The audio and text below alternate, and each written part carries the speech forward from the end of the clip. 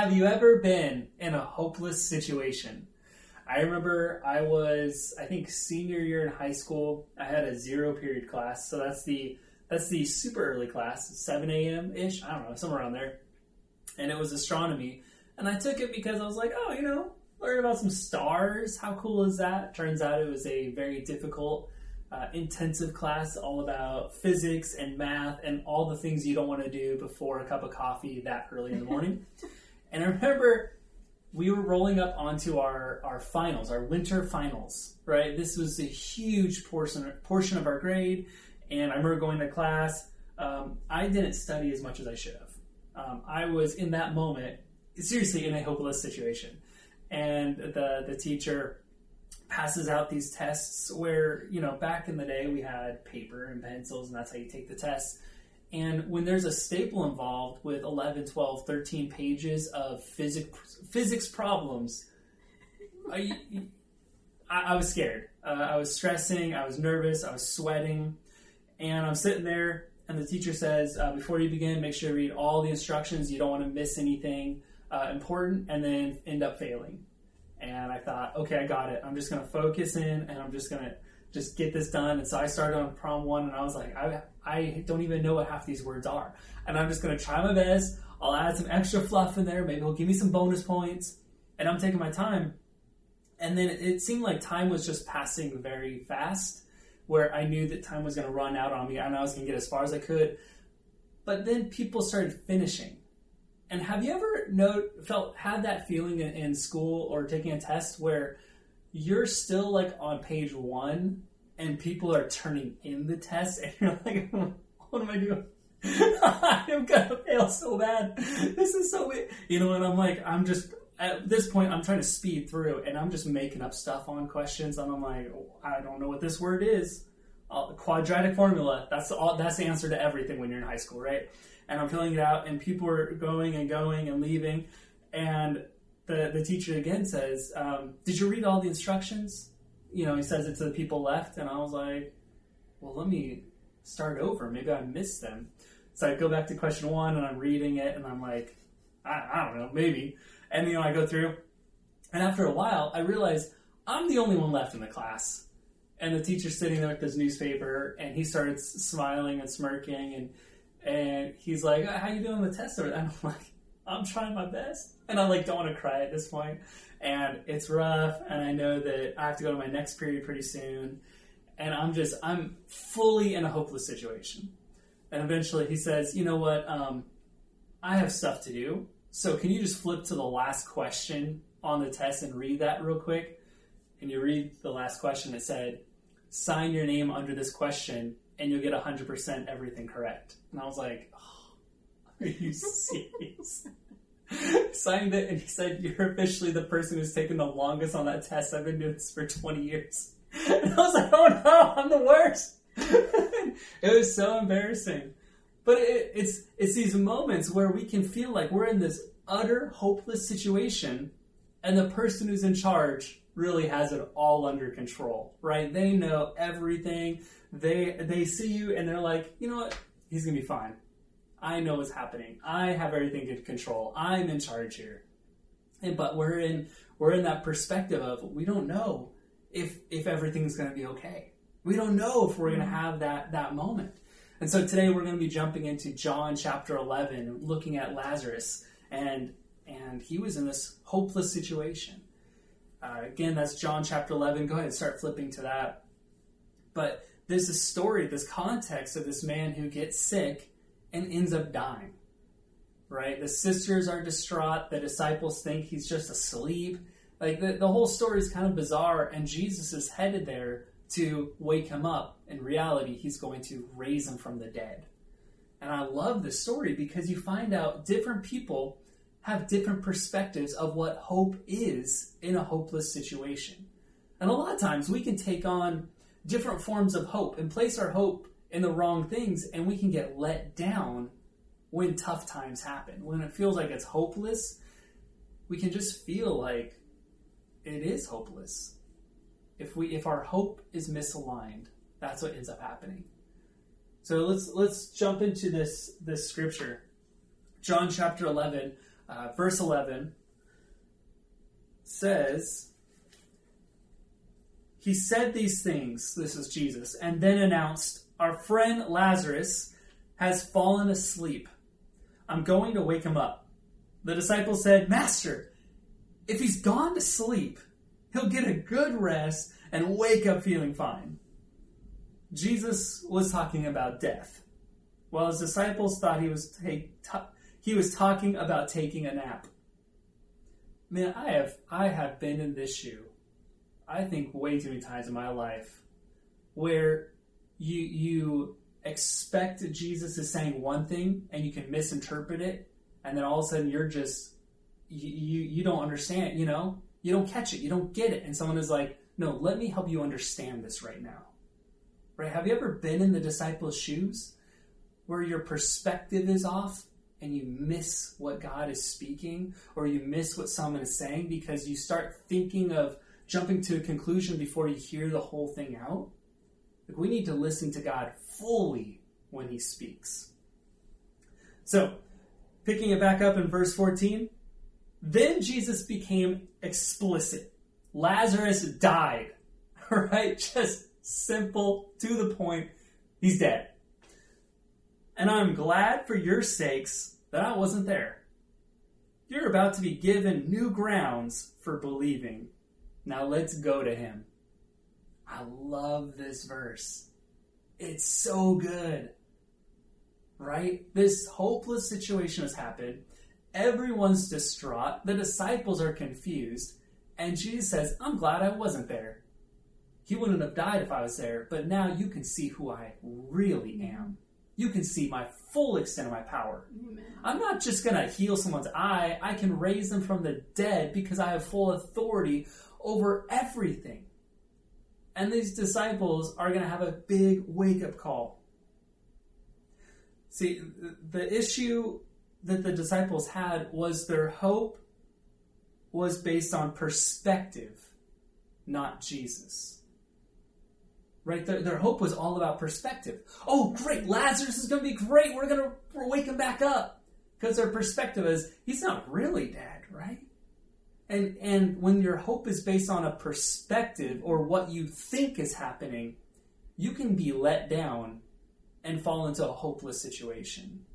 So when we take our hope off of Jesus and put it on a perspective we have, that can be a dangerous place. Oh, it's going to be good because, so-and-so said this, and I think we're going to be fine, right? Wait, you're going to put your hope on what a person said? Don't do that. Trust me, you're in for a rude awakening when you put your hope on what someone else said, because that's taking off what Jesus is saying. So, jumping down, the disciples, I feel like everyone has placed their hope on perspective at some point in their lives. And we got to place it on Jesus. So let's look at a couple other characters in the story. Verse 17, jumping down a few verses. When Jesus finally got there, he found Lazarus was already dead for 4 days. Bethany was near Jerusalem, only a couple of miles away, and many of the Jews were visiting Martha and Mary. This is Lazarus' sisters, sympathizing with them over their brother. Martha heard Jesus was coming and went out to meet him. Mary remained in the house. I love the personalities, right?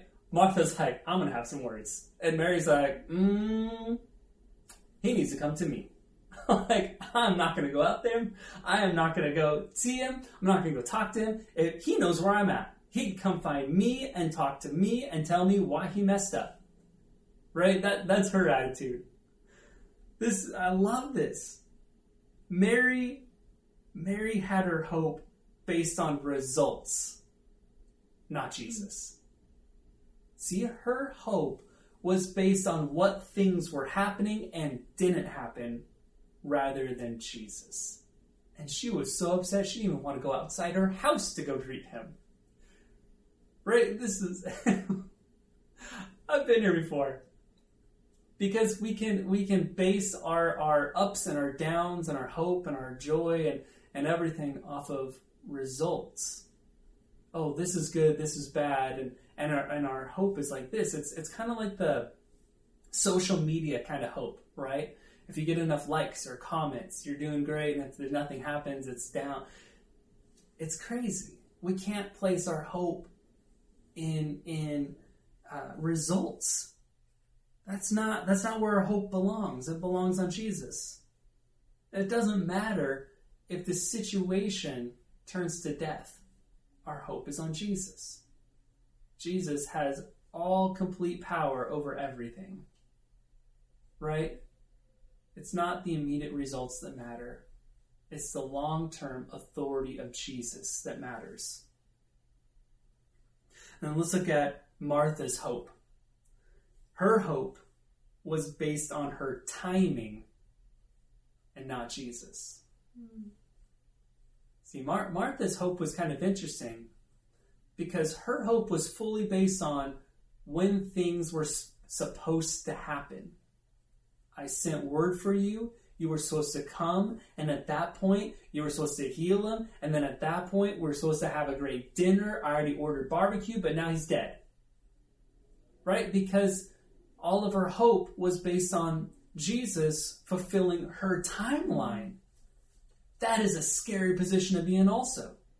When we have a specific timeline of this should be due this day, and this needs to happen, and this, and this, and this, and this, and if one thing gets plucked out of that timeline, we can become like that ant from Ants, or what's that movie? The Pixar movie? Bug's Life. Right? When a stick falls in the way, something interrupts our plans or our timeline, and everyone's like, I'm lost! Right? Her hope was on her own timing. Her hope was on the fact that if he got here by this time, we'd all be good. But it doesn't matter when Jesus shows up. It just matters that he shows up. It doesn't matter if things are getting worse and worse and worse. No, Jesus can solve everything. Our hope is in Jesus, not in a timeline. Right? So then we're going to jump down to verse 41 and get into the meat of the scripture, meat of the story. Because what it really matters is, how do we have hope in a hopeless situation? Right? It's found within the four things that Jesus did for Lazarus.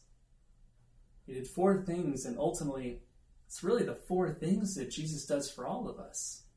Right? It sums it up illustratively, and it illustrates our life as a believer. And it's found just hidden in this beautiful story. Verse 41, then to the others, go ahead, take away the stone. They're now at the tomb of Lazarus. If you don't know what a tomb is in this day and age, it's not like a burial, a plot where they lower a casket. It's actually a carving in a mountain where Lazarus was put inside, covered in linen and a handkerchief placed on his head. And then a stone was put in place. And Jesus says, remove the stone, please. You need to take it out of there. Go ahead, take away the stone. They removed the stone. Jesus raised his eyes to heaven and prayed, Father, I'm grateful that you have listened to me. I know you always do listen, but on account of this crowd standing here, I've spoken so that they might believe that you sent me. In other words, I'm praying out loud so these people know they are fools. And I am Jesus. And I am the Son of God. And he is already alive. I love Jesus when he talks out loud. He doesn't need to, but he does it because people aren't catching on. And so, he does four things. Continue in verse 43. Then he shouted, Lazarus, come out. And he came out, a cadaver, wrapped from head to toe, and with a kerchief over his face. Jesus told them, unwrap him and let him loose. I love this story. I think I'd be just shocked. I think everyone there was just completely shocked. You know, this man was dead. He's dead for 4 days. They already did the burial rites. They wrapped him up, his lifeless body. There was no mistaking that he was dead, placed in this tomb for 4 days. And Jesus completely miraculously brought him back to life. See, Lazarus in the story really represents every person. He symbolically, illustratively is all of us. We're dead by sin. And Jesus shows up and says, I have called you to live. You were my child. I have adopted you into the faith. And if you choose to live, you will have a new life. Number one, the first thing out of 4 that Jesus did with Lazarus is he gave him a new life. Gave a new life. It's the only thing that Jesus can do for us that we can't do for ourselves. Lazarus cannot wake himself up from death and walk out of that tomb. Jesus had to do it fully. No one else could. Lazarus is all of us, where Jesus can give us a new life.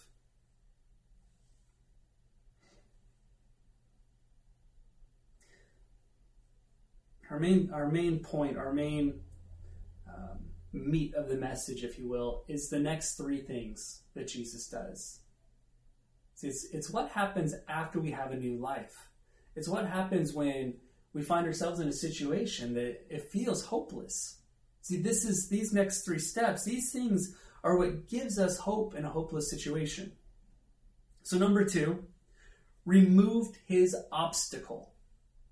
The second thing Jesus did was call for the people to roll away the stone in front of the tomb. And I think this is so easy to miss. Like, there is such a gem hidden in this scripture right here, right now.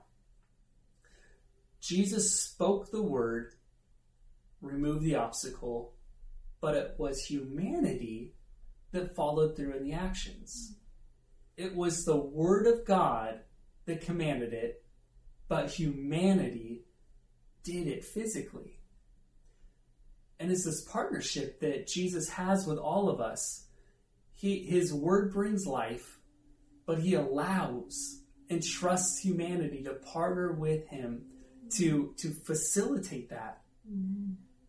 Right? We, as believers, are commanded by Jesus to take action in the lives of others. Mm-hmm. This one single verse, this one single scripture symbolically represents actually the church. There are people stuck in death where Jesus has spoken life over, and we become the arms and commanded by God to reach over and remove the obstacles for their lives so that they can come into the community of Christ. It blows my mind. We don't have enough time to unpack this fully, but I really want to challenge you. Dig into your scripture, dig into your word, read this story, allow the Holy Spirit to speak this word of life over you and help you understand that this symbolically represents the church. Jesus has spoken new life over all who believe, but it's up to humanity to help remove the obstacles for them to come and join the rest of the body. Even as I speak this, I know that there are people listening and watching that there are people popping in your mind right now who you know are stuck. They're sitting there fully stuck. And Jesus has spoken life over them. And you're watching Jesus, watching the stone, watching Jesus, watching the stone. And you're like, I can't wait for them to come out and join us. And Jesus sitting there like, did I not call you to go over and get them? And in reality, it's our job to be the hands of Jesus in these situations. Right now, I fully believe the Holy Spirit is putting faces in your mind of people that are stuck, that you need to start unblocking barriers so that they can come be in the family with us. Just give that stone a push. Just push the stone. Lazarus could not leave the tomb until humanity intervened. Your family members cannot leave their obstacles, their stuckness, their illustrative tombs, if you will, until you intervene because Jesus said so. Number 3. Love this. So Jesus gave him new life. Jesus commanded the people to remove the obstacle so that he can come out. But then number 3, the third thing that Jesus did was called him to next steps. Right? Humanity intervened. They rolled it away. He has new life. He's fully alive. But then the third thing was Jesus said, come out. He didn't send anyone in to carry him. He did not even go in himself to carry that person. He said, we're waiting. Right? You have to take the next steps to leave your tomb of death and come on out. And I fully believe this is where so many believers are stuck. Every obstacle has been removed. Every person has stepped up and given you a call, an email, a hug. You have endless people lining up to help you. Yeah. Jesus has given you life. But you're sitting there wondering, what am I supposed to do? Maybe I just don't know my next step. Should I step out? And meanwhile, the tomb the rock has been rolled away. Jesus is calling you to take your next step. And it's like, well, what should I do? You take your next step. You put one step in front of the other and keep on moving. Mm-hmm. And I'm convinced the majority of believers are stuck in their faith journey because they don't take their next step. And I'm a firm believer that our church, one of the biggest things that we do is we incorporate next steps into every message. It's not just this lofty, like, oh, kumbaya kind of thing. We always give things to do. Action items. Let's actually do practical things that will stretch our faith, that will grow our faith. And I love that about our church. Because ultimately, Jesus has action steps. You know, faith without works is what? Dead. It's dead. We need to step out. We need to take some actions. If you're sitting there thinking, man, I'm hyped, I'm excited, I want to take my next actions, but I don't know what to do. You know what? Here's a great one. If you need something just to take one step forward, I dare you and challenge you. Thursday night, we got a Bible study. All we're going to do, if you want to call in and Zoom call in, you can call from your phone, a computer, a tablet, anything. If you want to learn how to read your Bible so it will impact your life to learn how to take your next step, that is a great first step. If you want to leave in the comments down below saying, I need to connect because I need to take my next step, leave a comment. We'll get you to the right spot. If you want to email, info@lighthouse805.com, email, we'll get you to the right spot. You need to take your next step. You have to. Don't be sitting there inside the tomb of death. Get out. That's the third thing. Fourth thing that Jesus did was vulnerably connected. I know out there somewhere there's a gentleman watching. I think his name is David Siebler. He's like, that is the worst grammar I've ever heard. It's okay. It's okay. Vulnerably connected. Number 4, they said Jesus says, now remove his linen, remove the wrappings around him. Basically, he was like a mummy. They had to unwrap it, they had to take it off, they had to remove the veil that was over his head, they had to take it off. And this literally symbolically represents the barriers that people put up of being connected with other people. Have you ever been inside of a church or anywhere really, and you have so many barriers and guards up that what you are on the inside is not who you're portraying on the outside? So the last thing that Jesus said is you need to take off all these materials that are preventing people from seeing who you really are so that you can be connected. In other words, doing life together.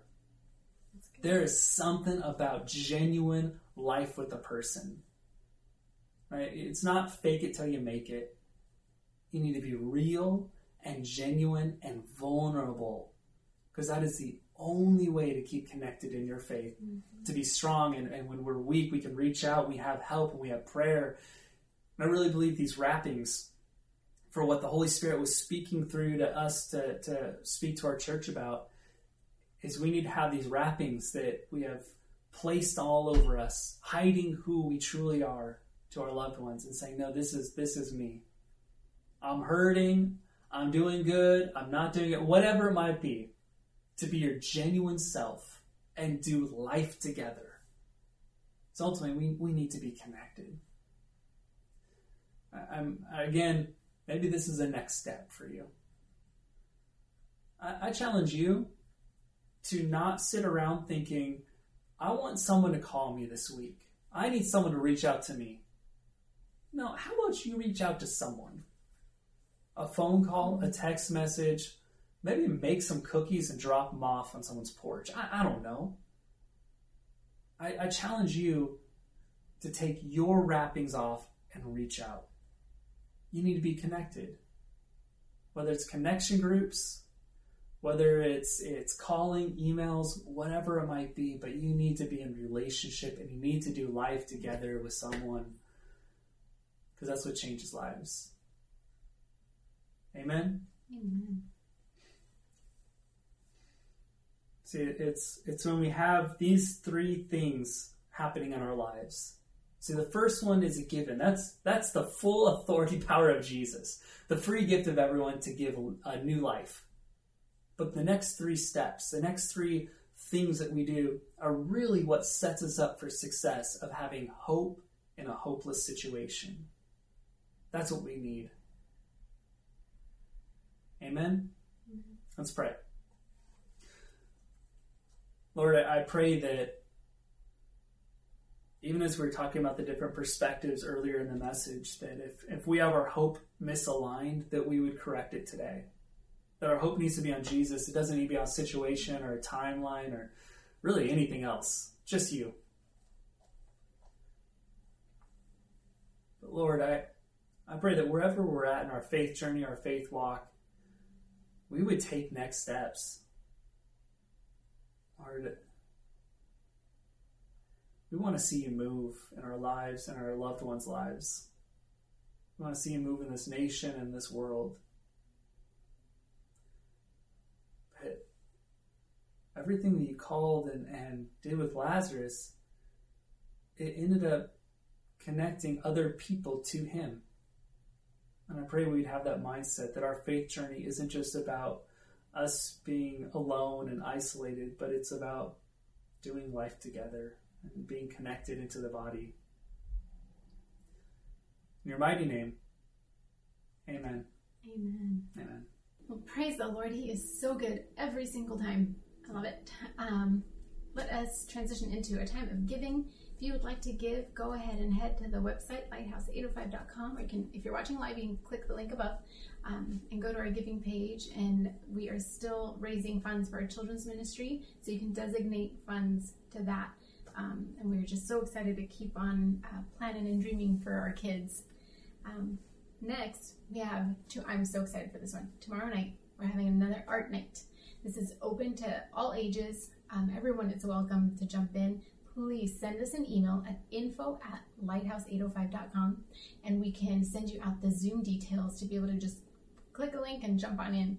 You will need paper and oil or chalk pastels, and if you don't have either of those kind of pastels, crayons will do.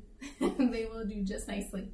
And just be ready to have your creativity tapped into, and we'll do something fun together tomorrow night at 7 p.m. But make sure you get that email in so we can give you all the details to the link to jump in. Next, we have Pentecost is coming up. And it's a time where we just remember and celebrate the coming of the Holy Spirit. Jesus had promised that a helper would come, and Pentecost was that day where the disciples and everyone with them were able to see it, experience it. My goodness, just, I cannot, I wish I could be a fly on that wall. I mean, oh yeah, and be filled with the Holy Spirit at the same time. And so we are doing a couple of activities together as we do life together this way, every day leading up to Pentecost. And so if you want a breakdown of that, you can go ahead and check our newsletter, check Instagram, follow us on social media on Instagram and Facebook at Lighthouse 805. And we have daily activities to do. They're not crazy big or anything out of the ordinary. They're just these little things that we can do together to just get so excited for Pentecost, the remembrance of Pentecost. Yeah. If you are not part of the newsletter, please send us an email and we can add you on there. And so you can be getting our weekly emails to stay up to date with what's going on. And make sure to check out the social media. It's really fun to stay connected that way with you as well.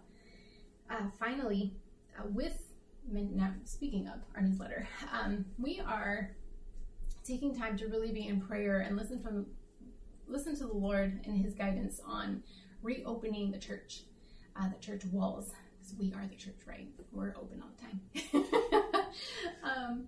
But we're really taking it seriously. I don't mean to make light of anything. And at this time, we're not reopening yet. That being the key word, but we are taking the time to listen to what the Lord wants and then the plan and the steps that we need to take to get to that point, because we care about your safety, our safety, and just being able to do it well. And so in the meantime, we are still gathering, we are still connecting, we are still calling. Please message us, text us, talk to us, and we love to chat with you and be in touch with you and do life together. So just keep an eye out for that in our newsletter, and we'll be able to unpack what the plan will be in the future. And it'll be good because God will be in control of it. Amen. Amen. So thank you guys for joining us. I hope you had a wonderful Sunday. You really preached today. Oh, thanks, babe. Woo. Have a great Memorial Day weekend, everybody. Stay safe, and we love you guys so much. God bless. Bye.